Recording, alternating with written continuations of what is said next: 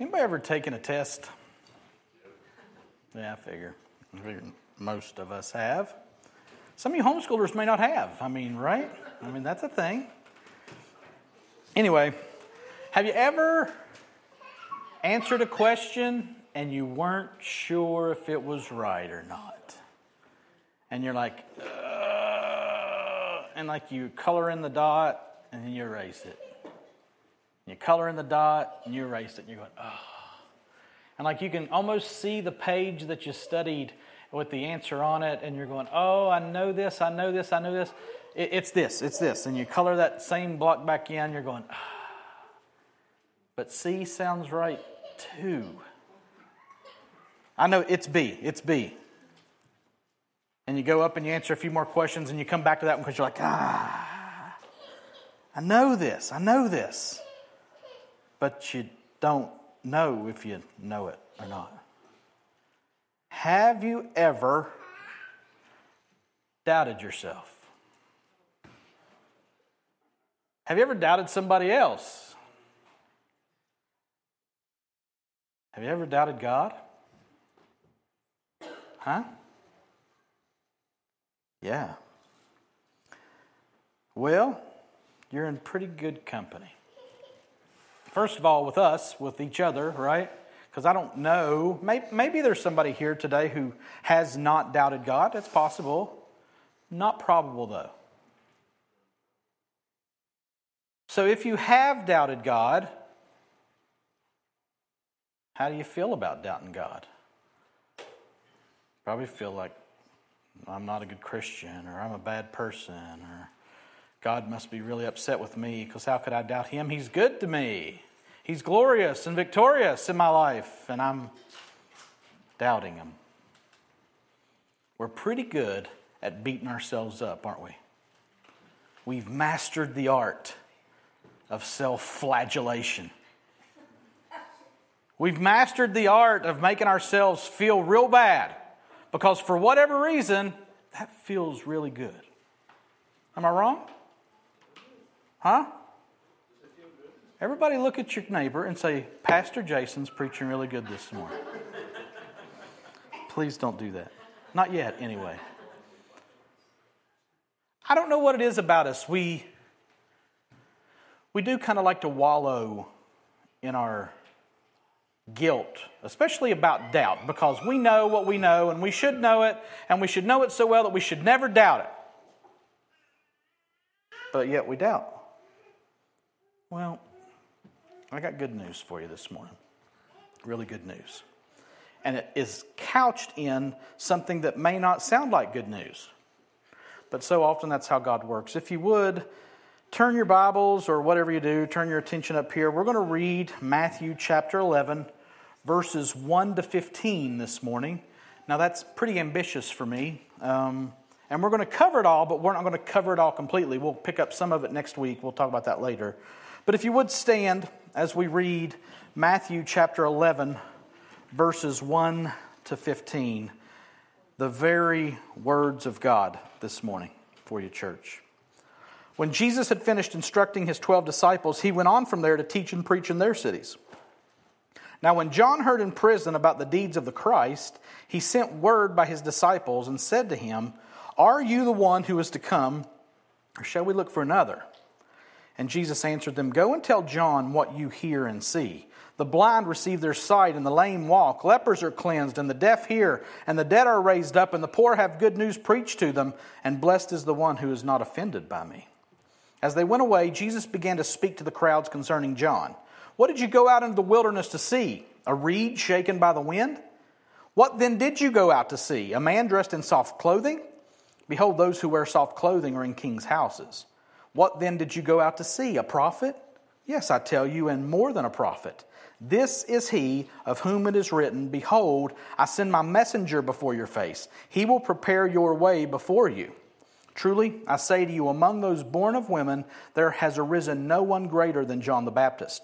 Yet the one who is least in the kingdom of heaven is greater than he. From the days of John the Baptist until now, the kingdom of heaven has suffered violence, and the violent take it by force. For all the prophets in the law prophesied until John, and if you're willing to accept it, he is Elijah who is to come." He who has ears to hear, let him hear. Let's pray.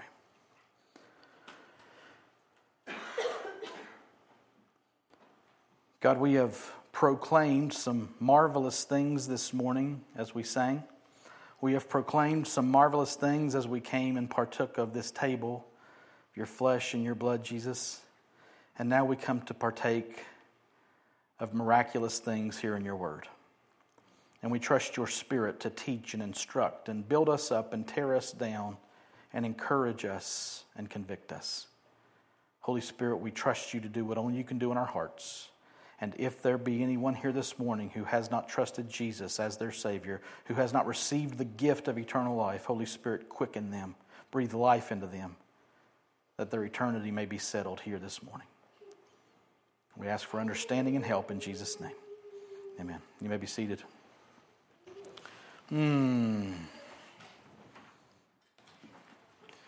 Over the past couple of weeks, for sure, we've had some pretty tough texts, haven't we? Jesus preparing his men to send them out, and he's telling them not to fear persecution, but you're going to be persecuted. He's told them not to fear those who kill the body only, but you're going to face those who are going to kill your body. And he's been very straightforward with them. And he's also been very encouraging to them in the midst of all this. Now, at this point of our study, and as we approach Matthew 11, he has sent them out. The 12 have gone out, we suspect, more than likely, as is Jesus' case. Usually it was 2 by 2, so he probably sent out 6 teams of 2 and scattered them all through the region there. He told them not to go anywhere that related to the Gentiles. He told them not to go anywhere. Basically stay in that little area of Galilee and preach to the lost sheep of the house of Israel. Well, as he sent them out, today we come to what he does after that.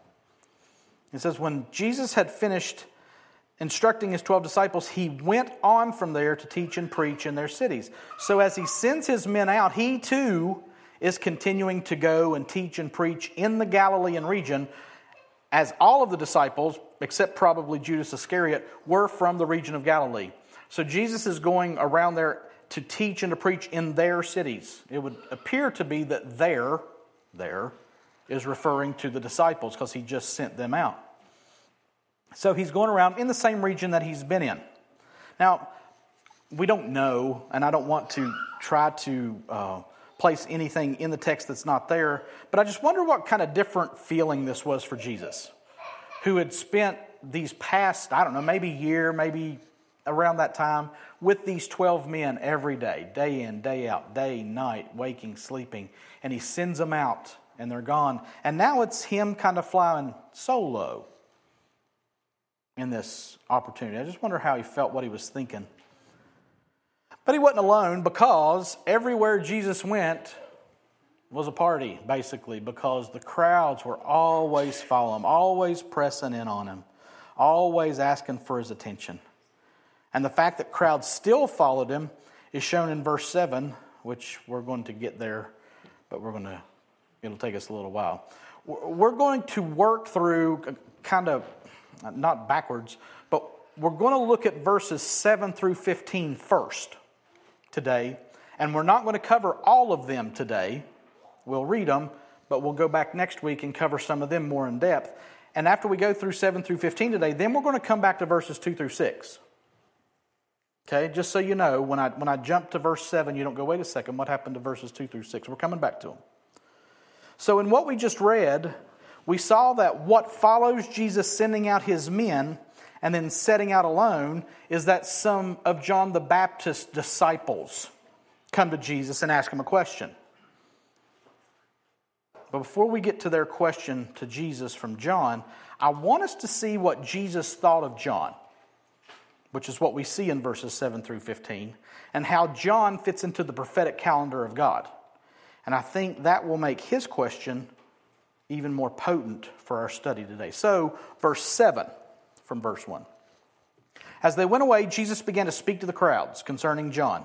What did you go out into the wilderness to see? A reed shaken by the wind? So then as they went away, that's speaking of the disciples of John the Baptist who had come to ask Jesus the question. that we'll look at when we get back there. Everybody's going, okay, well, why are we jumping? Just stay with me, okay? So here in verse 7, Jesus has addressed their question, and now they're going away. And then Jesus began to speak to the crowds, again, showing that Jesus was always surrounded by crowds. He's speaking to the crowds, and he wants them to know some stuff about John. But first, he asks them some questions about John, right? He says, what did you go out into the wilderness to see? A reed shaken by the wind? No, that's Hebrew, poetic, allegorical speaking. What's he saying here? What's that mean? Well, if you'll look back to Matthew chapter 3, watch this. This is talking about John. In those days, John the Baptist came preaching in the wilderness of Judea, repent, for the kingdom of heaven is at hand. For this is he who was spoken of by the prophet Isaiah when he said, the voice of one crying in the wilderness, prepare the way of the Lord, make his path straight. Now John wore a garment of camel's hair and a leather belt around his waist, and his food was locusts and wild honey. Then Jerusalem and all Judea and all the region around the Jordan were going out to him, and they were baptized by him in the river Jordan, confessing their sins. So, as we look back at Matthew 3, we see John preaching in the wilderness of Judea. And when you think wilderness, don't think trees, don't think forest. Wilderness here in this context is desert. Okay, think dry, think sand, think tumbleweeds, okay? And do the little whistle thing that they do in Western movies. Boo-hoo. Yeah. So here is John out in the desert. Now, people don't live in the desert. That's not where you live. But John's living out there. And not only is he living out there, he's preaching out there. Who's he preaching to? The tumbleweeds? The scorpions? No, it says that all of Judea, all the region, Jerusalem and all Judea and all the region around Jordan, were going out to him. So out here in the desert where people aren't, John is, and all these people are coming to him. And he's out there preaching the preparatory message of repent, for the kingdom of heaven is at hand. Now that's not very dynamic. What if I stood up here week after week and said, repent, the kingdom of heaven is at hand? And I know that he was saying more than that, but that was his main message. And note there, verses 5 and 6, people from all over were coming out to John, being baptized by him and confessing their sins. John was, at that time, back in Matthew 3, the hottest spiritual show in town. And people were going to him out in the wilderness. Now, back in our passage today, Jesus asks the crowds, the very same ones who had went out to see John in the wilderness, what did you go out into the wilderness to see? When you were out there to see John, what were you expecting? A reed shaken by the wind? Now, what's that mean? He's asking, were you expecting John to be a weak pushover whose opinions and fortitude bent and swayed like a reed in the wind, who vacillated, who went back and forth, and who just wanted to please whoever was with him? Is that what you went out to see?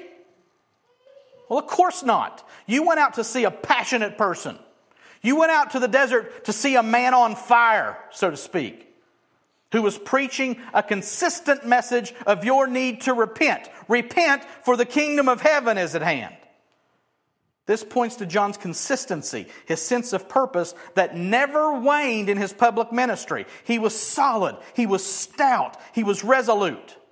And the crowds knew that, and that's why they went out to him. And Jesus goes on, verse 8.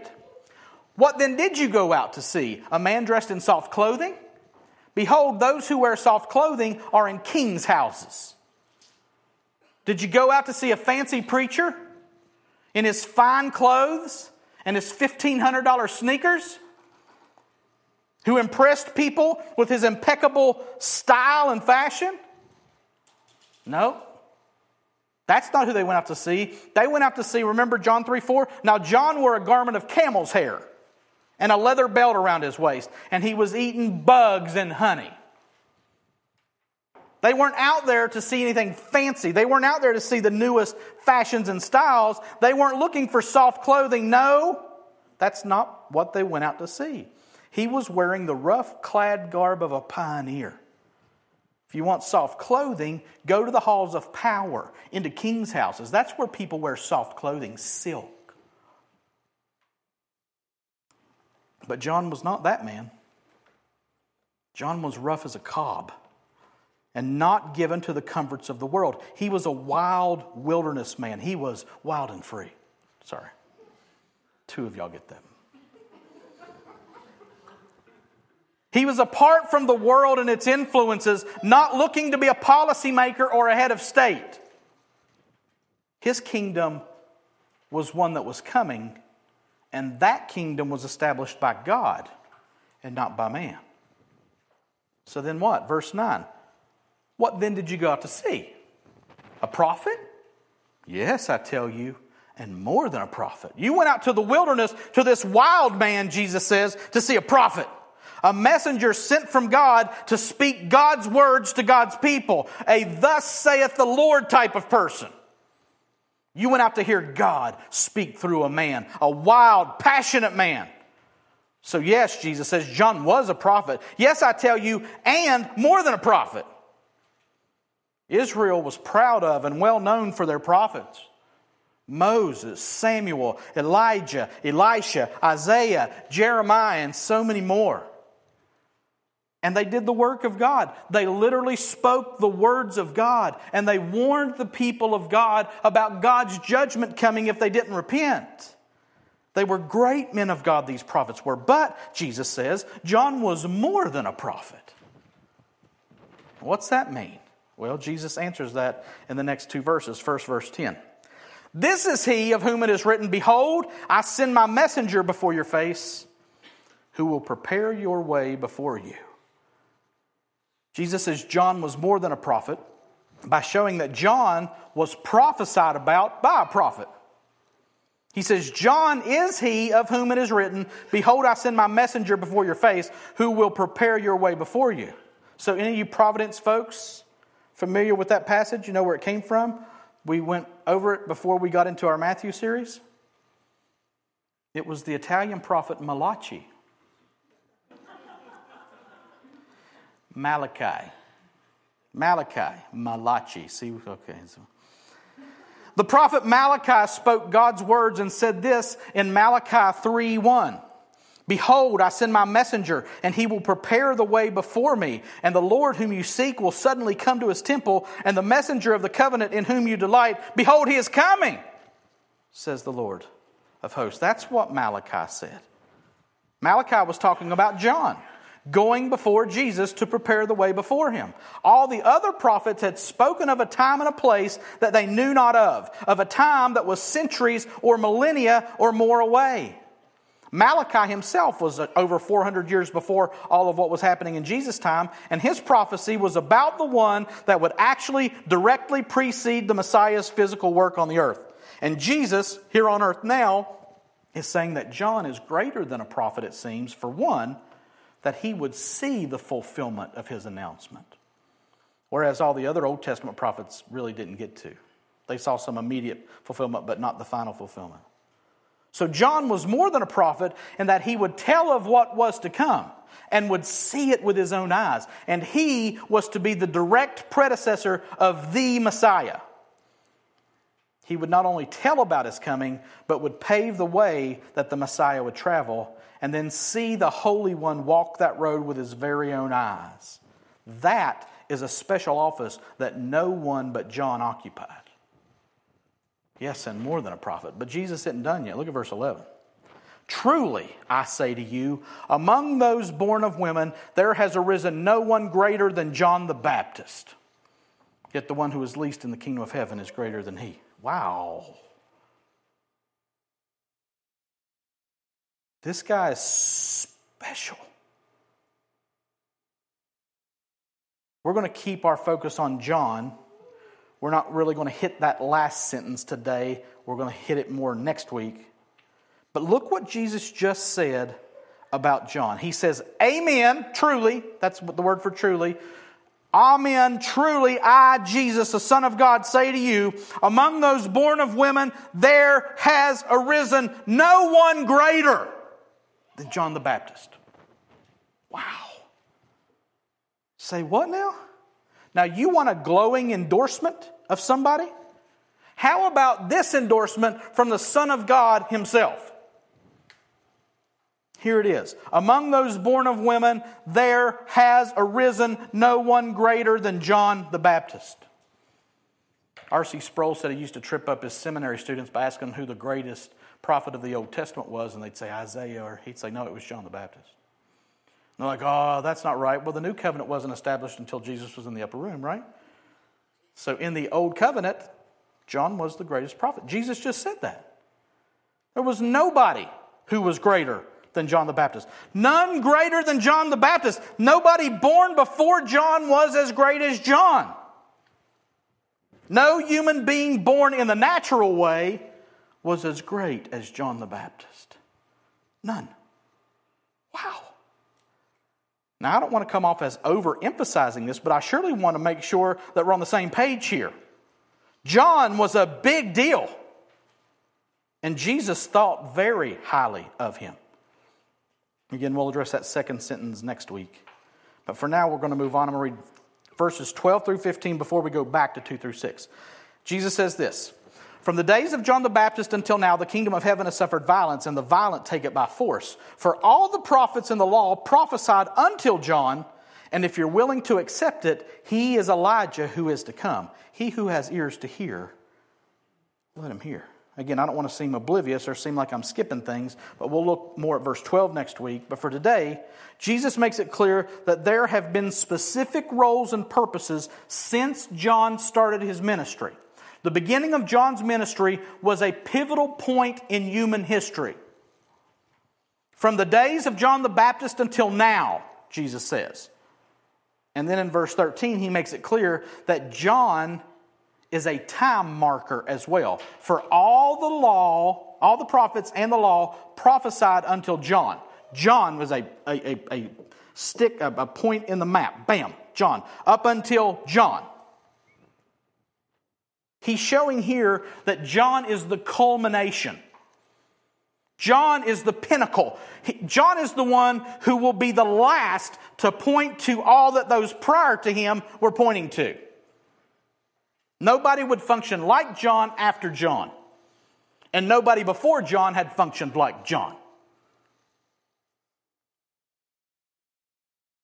And then in verse 14, Jesus says clearly that John was Elijah who was to come, the precursor to the Messiah. Now the Jews' ears would have went, boing. Now what now? What'd you say? Because they were looking for Elijah. Because Malachi had said, Elijah's coming. We're going to, I think, yeah. Let me just read that. Malachi had said, "Behold, I will send you Elijah the prophet before the great and awesome day of the Lord comes." Malachi 4:5. That's the next to the last verse of the Old Testament. So then God goes silent for 400 years, and the thing that the Jews are looking for more than anything is Elijah. Because he's going to precede the Messiah. And Jesus says clearly here, John is Elijah. And the Jews would have went, whoa, whoa, whoa, whoa. Because that would have been Jesus saying, the Messiah is here. And Jesus is saying, I am he. And if you have ears to hear, you'll hear what I'm saying.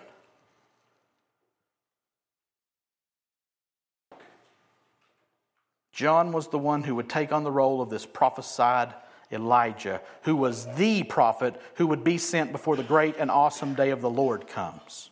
Now stop and think about that. John was the one before the one. That's who John was. And Jesus calls on his hearers to pay very pointed heed to this with that phrase, "He who has ears to hear, let him hear." We'll see this phrase more as we move through Matthew, and we'll look at it more next week. But for now, can we be very clear in saying that Jesus was seeing John and proclaiming John as very special? Very pointedly appointed by God. And that John was Jesus' very own forerunner, whom Jesus had an incredibly high regard for. Are we clear on that? Okay. Well, with that set firmly in our minds, let's go back to verses 2 and 3. We'll start in verse 2. I thought it was together. "Now when John heard in prison about the deeds of the Christ, he sent word by his disciples and said to him, 'Are you the one who is to come, or shall we look for another?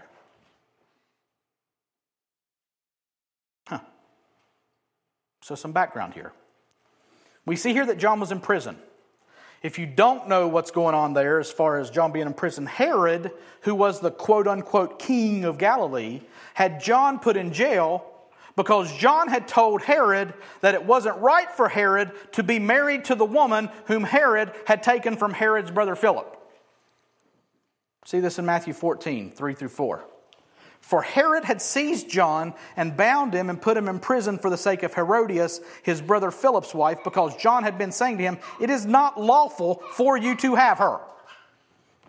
John just did not care. John had no regard for your status, Herod. It's not right for you to take your brother's wife, Herod. So then at the time of our passage today, which we're looking at in Matthew 11, John had probably been in jail as much as a year. And when you think jail, don't think low security, tennis, lawyers, good meals. Think a hole in the ground. No sunlight. This man who had lived out in the wilderness all that time, in a hole in the ground for a year or more. And here in prison, he heard about the works that Jesus was doing. He heard about Jesus healing, delivering, cleansing, preaching, teaching. And what was his reaction to these works? Well, it says that he sent word by his disciples to ask Jesus, "Are you the one who's to come? Or shall we look for another?" Wait, what? This is John. This is John the Baptist. And he's scratching his head in jail saying, "What's going on here?" John, in jail, hearing of Jesus' works, responds with doubt.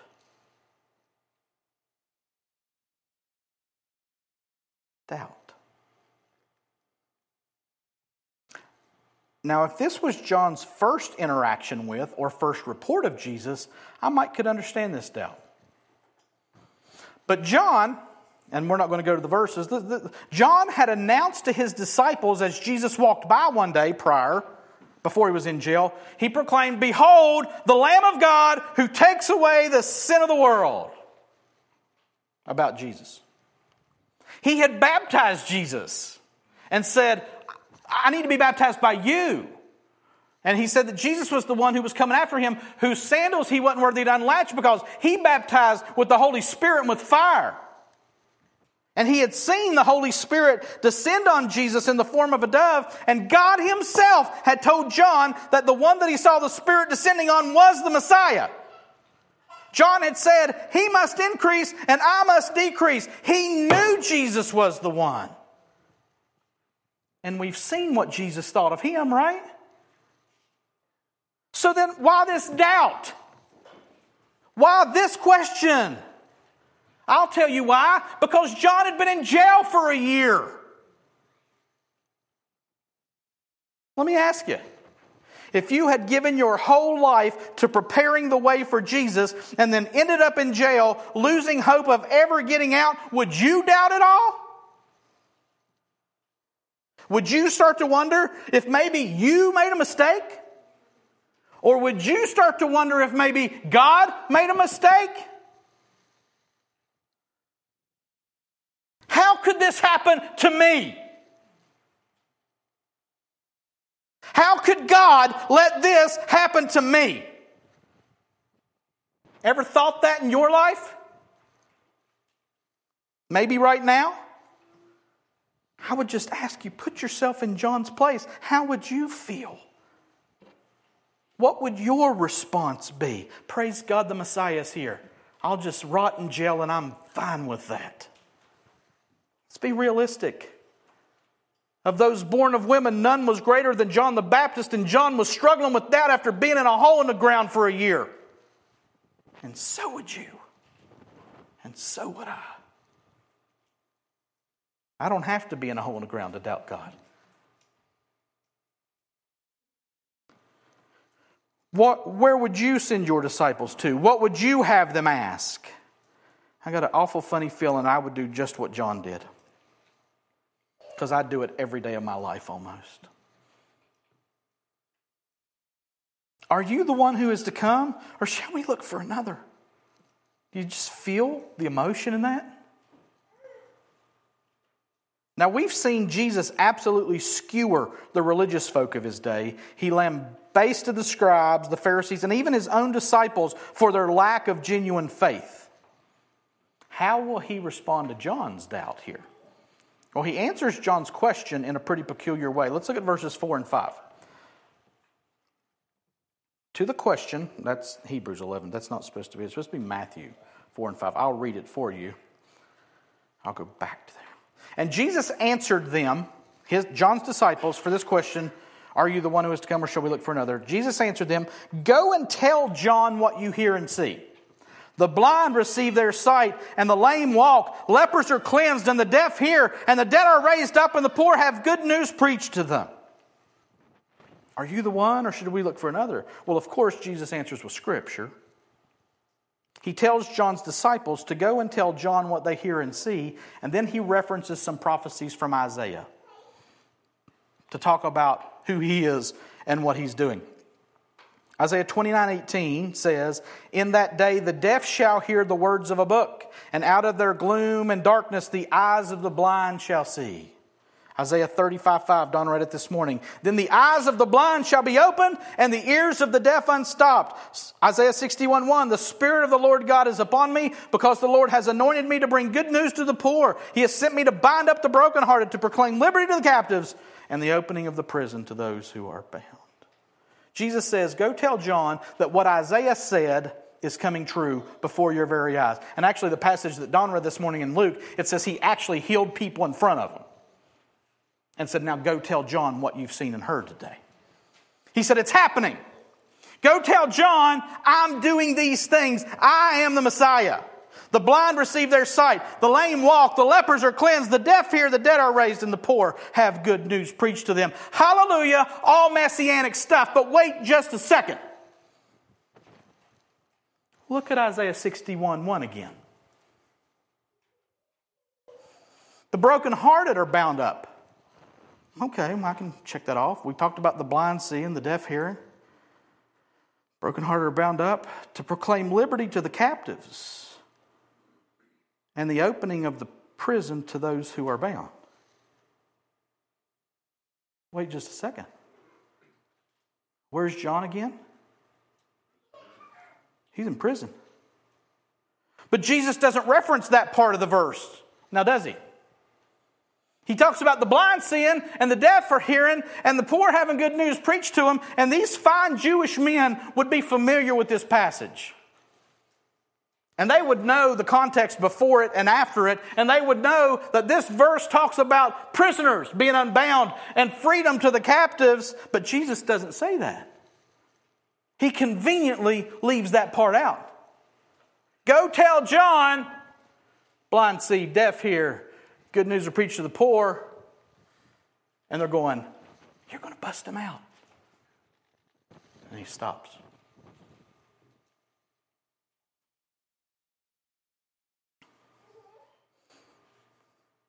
Jesus could have referenced that part of the verse. Jesus could have got John out of prison. Contextually, one would think it would call for him to if you read this verse. But he leaves it out on purpose.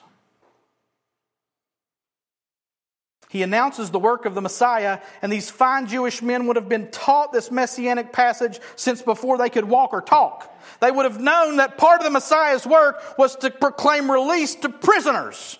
And now a prisoner, the prisoner, was sending to Jesus, and Jesus says, tell him I'm doing all this messianic stuff. But he doesn't say he's doing this messianic stuff about the people in jail. Tell John I'm doing messianic stuff for countless untold masses. But tell him I'm not busting him out of jail. Go tell him I'm showing my messiahship in foretold ways, but I'm not going to show it in the way that would benefit him the most. Go tell John that. And then he ends with this verbal atomic bomb in Matthew 11:6. And blessed is the one who is not offended by me. This verse has crushed me all week long. Go tell John that yes, I am the Messiah, and thousands are receiving the benefits of my ministry, but do not offer him any hope that I'm going to help him out of his current situation. And then tell him, and blessed is the one who's not offended by me. Wow. I'm helping pretty much everybody else but you, John. And you're blessed, you're happy, like we saw in the Beatitudes in Matthew 5. You're blessed, you're happy if you're not offended by me. If you're not offended by what I'm doing or not doing. John, you're blessed, you'll be happy if you don't get offended when I let you rot in jail. And you ultimately die there. And he will. John will die in jail after Herod's daughter dances for Herod and pleases Herod, and Herod offers her anything up to half his kingdom, and her mom says, ask Herod for John's head on a platter, because she hated John with a vengeance, with a passion. And Herodias' daughter says, give me the head of John the Baptist on a platter. And the axe swings, the head rolls, and it's brought to her on a platter. And blessed is he who is not offended by me. Whew. This word offended is quite a word. Scandalizo. To offend, to put a stumbling block or impediment in the way, upon which another may trip and fall. To offend, to entice to sin, to cause a person to begin to distrust and desert one whom he ought to trust and obey. To cause to fall away, to be offended in one. In other words, to see in another what I disapprove of and what hinders me from acknowledging his authority. To cause one to judge unfavorably or unjustly to another, since one who stumbles or whose foot gets entangled feels annoyed. To cause one displeasure at a thing, to make indignant, to be displeased or indignant. John will be blessed if he doesn't distrust or desert Jesus, whom he should trust and obey. John will be happy if he doesn't fall away from following Jesus, even if it's only from his jail cell. John will be blessed if he does not judge Jesus unjustly or unfavorably. John will be blessed if he can see that God's plan, including John's imprisonment, his not being delivered, his ultimate beheading, that plan is perfect and worthy of full acceptance and worship. Go tell John, yes, I am the Messiah. Yes, I am showing my kingdom in all its glory. And he's blessed if he's not offended by me, not setting him free. Go tell John that. Go tell Jason that. Go tell the church that.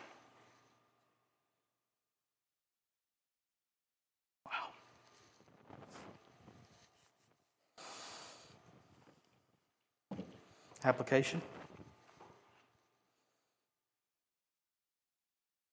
3 Ds. Doubt, deliverance, and deity. Doubt, deliverance, and deity. First point is doubt. Anybody ever doubted? Back to where we started, right?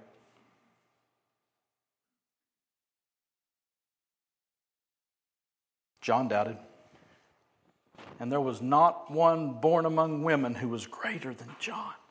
Nobody occupied the special post in prophetic history that John occupied. And John doubted. Is it all right to doubt? Yes and no. We shouldn't doubt. And we do doubt. The question in this application point is, what do we do with our doubt? Internalize it? John could have just curled up in a fetal position and just rocked and rocked and rocked in that hole in the ground. But John had an idea. I'm going to go ask Jesus about my doubts. That sounds like a pretty good plan. Let me tell you something this morning. God is not afraid of your doubt. I would barely push the envelope to the point that God's not offended by your doubt. Be careful. God's not offended by your doubt if you bring it to Him. God, I see you blessing all these other people. I see so many people being helped and healed and delivered. What about me? Am I wrong? Am I in sin? Am I different? Are you mad at me? God's not afraid of that. Not a bit. It's the doubts that we don't bring to Him, that we're not honest about, that are offensive to God. That you harbor and you get bitter because you're not addressing them, and they just hide themselves in your heart where the Word of God ought to be. Yeah, but what about my situation, God? Oh, I better not say that. God will be mad at me. Say it. Bring it to Him. Don't try to hide and act like you don't think that you don't feel that. He knows it anyway. When fires burn all around me, I will praise you, O God. Yeah, right. When fires burn all around me, why is my stuff burning? What are you doing, God? This is me.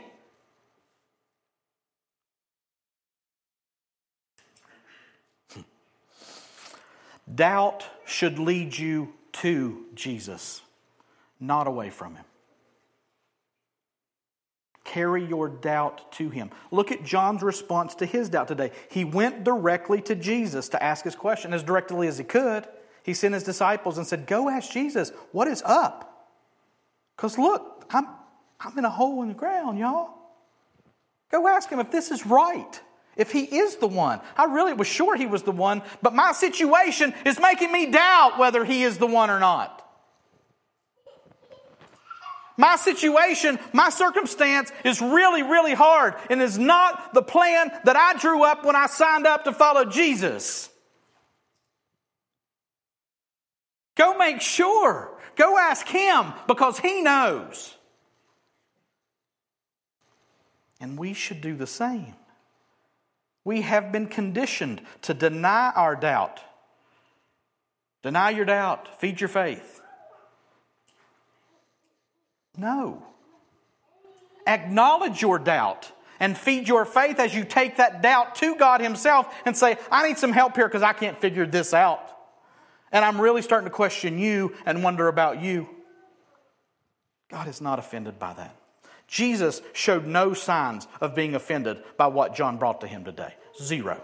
Matter of fact, He praised him. He puffed him up. John is the greatest that's ever been born among women. Up until the law and the prophets, John was this, John was that. We love John, yay, John.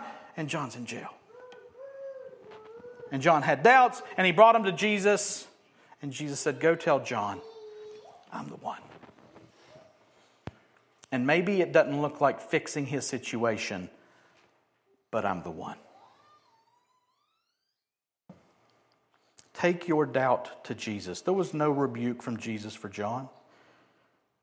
That passage we looked at first was what Jesus said after John's doubting question. None greater than John. He's resolute. He's more than a prophet. I love this simple verse. And we've referenced it before, but doggone. Carry your doubts, carry your fears, carry your worries, your anxieties to God. When I am afraid, I put my trust in you. When I doubt, I bring that doubt to you. When I'm wavering, I bring that wavering to you. Everybody's quick to say, well, the Bible says we shouldn't fear. The Bible says, if you're afraid, it's bad. Don't fear. So we act like, okay, I won't fear then, even though I'm going, I'm scared to death. I don't know what to do with this. I can't be afraid, because if I'm afraid, I'm bad. When I'm afraid, I put my trust in you. Casting all our cares upon Him because He cares for us. 1 Peter 5 would say. Don't act like it's not there. Take it to Him. Face it full on. Face Him full on. And said, I am doubting. I'm doubting. God bless Thomas. Unless I put my hands in the scars, unless I place my hand in His side, I will never believe. And Jesus shows up and says, Thomas, here you go.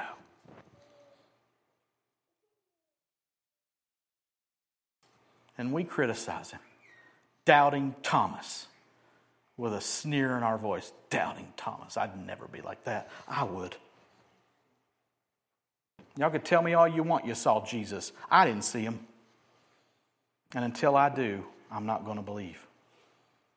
I know what He said. I remember everything He said. And until I see it myself, I'm not going to believe it. And Jesus says, here I am. Touch away. Take your doubts to Jesus. Deliverance. So that means when I go and I take my doubts to Jesus, they're all going to go away. Jesus is going to fix everything because I'm His kid. I'm a king's kid, right? Everything is going to be better. Everything's going to be fixed. Everything's going to be made right because that's what the Messiah does, right? Ask John. When you get to heaven, ask John how that worked out for him. Well, I sent my disciples to Jesus. They came back and they said, Jesus is the Messiah. He's doing Messiah stuff. And He also said, blessed is the one who's not offended by me. And not too long after that, they cut my head off. John was never delivered out of jail. John took his doubts to Jesus. He did the right thing. A plus B equals C, right? God's deliverance does not always look like what we want it to look like. But now listen to me. God's deliverance always happens. And it happens in God's time. And it happens in God's way. God's deliverance for John was to separate his head from his body. You're like, oh. Could there maybe be another form of deliverance for me, maybe?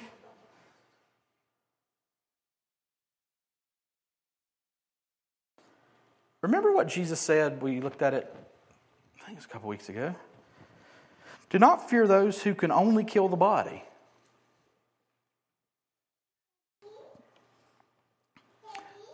Our ultimate deliverance is when we put off this earthly body. And unless Jesus comes back, we're all going to put off this earthly body. Our spirits will leave our body will be dead, our spirit will be in the presence of God, and our body will be awaiting resurrection one day to be glorified and reunited with our spirit. That's ultimate deliverance. And we're all going to experience that, no questions asked.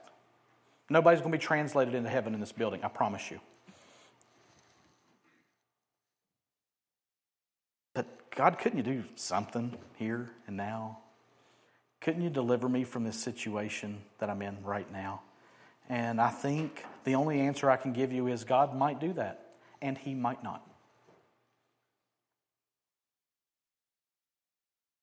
And blessed is he who is not offended by the way that I deliver him.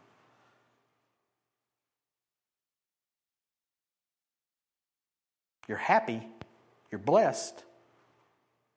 You are to be congratulated if you understand that no matter what God does, I'm going to worship Him. That's true deliverance in the midst of your situation. What did the 3 Hebrew children say? Our God is able to deliver us from the fire, and even if He doesn't, we will not bow down to your idol. Paul said it this way in 2 Timothy, for I'm already being poured out as a drink offering. This is at the end of his life. And the time of my departure has come. I have fought the good fight. I have finished the race. I have kept the faith. So God's going to bust me out of jail? No. Henceforth there is laid up for me the crown of righteousness, which the Lord, the righteous judge, will award to me on that day. And not only to me, but also to all who have loved his appearing. All those who were not offended by him.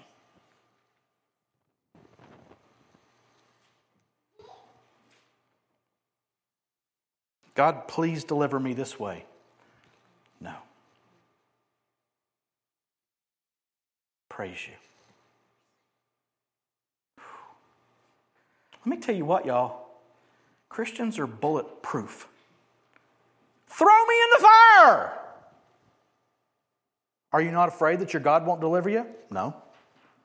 He can, but even if he doesn't, I'm ready to be poured out as a drink offering. Because the Lord, the righteous judge, will award to me on that day my final best deliverance. And it's that I'm living for. Habakkuk said it this way. Now Habakkuk, real quick, had gotten a word from God that the Assyrians were coming in and were going to wipe out the nation of Israel. And they're unrighteous people. And Habakkuk said, God, how could you? How could you send the unrighteous Assyrians to come in and wipe us out? We're your people. And God said, that's what I'm going to do.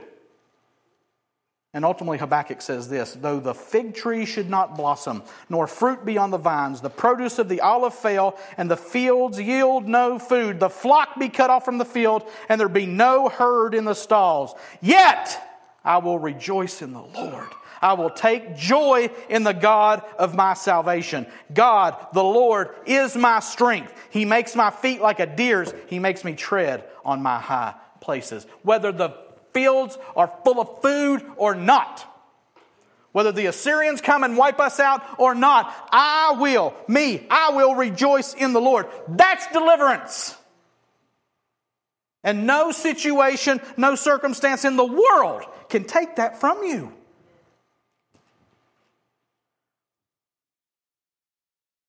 That's deliverance. Take your doubt to God and rejoice in Him, because that's your deliverance.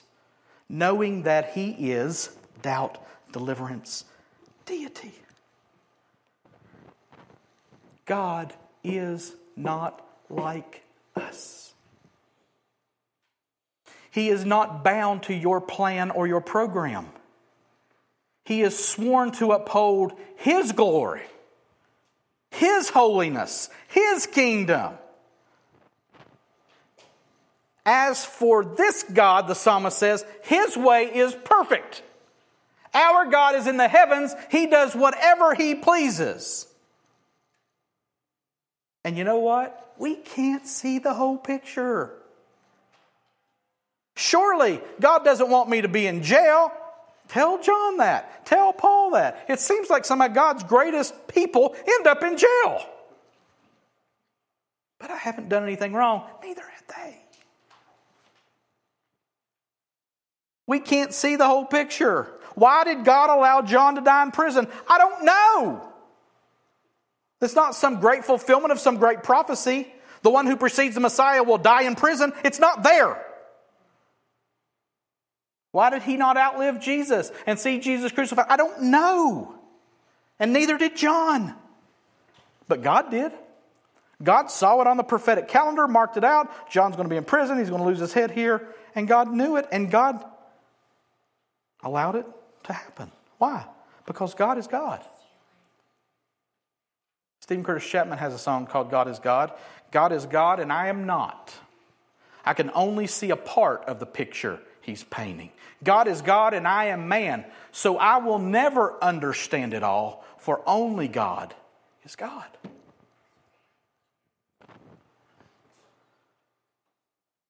You think you figured out everything God's doing? No, you have not. Because you're not God.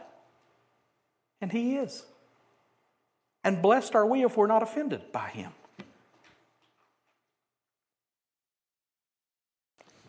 Paul said it this way. We've only referenced this 6,1,274 times. Oh, the depth of the riches and wisdom and knowledge of God.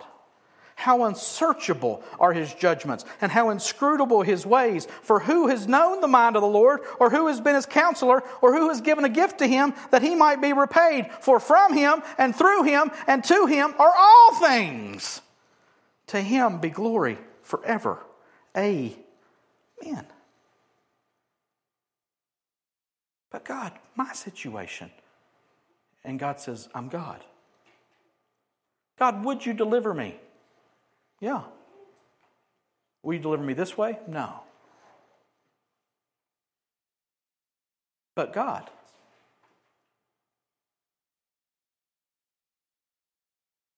I bless you. I praise you. And I'm not offended at what you're doing. I'm not going to fall away. I'm not going to try to discredit or distrust you because of what my eyes see. My heart knows, my spirit knows. Your Holy Spirit bears witness to my spirit that you are God and that the love of God has been shed abroad in my heart and that my eternity is set. And it's set by the firm, sovereign hand of God, and nobody can take that from me. Nobody can take that from you. They can take your head off your shoulders, but do not fear the ones who can only kill the body. And don't be offended by whatever it is God is doing in your life.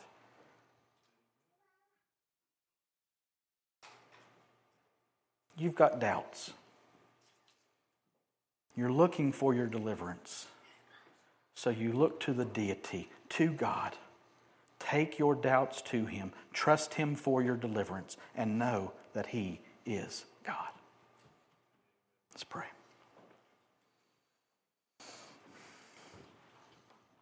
God, we do not understand it all. We understand very little.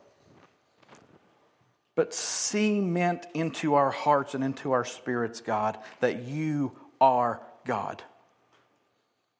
And when our doubts arise, as they arise, we bring them to you. We cry out to you. We weep before you. We let our requests be made known to you with thanksgiving. And your word tells us that when we do that, the peace of God and the God of peace shall be with us. And that is our deliverance. God, we proclaim that you are God and we are not. And that we only see a part of the picture that you're painting. Help us to not fix our eyes on the painting, but upon the painter. And may we trust you for our deliverance. Help us, God. We ask it in Jesus' name. Amen. Would you stand and receive a benediction?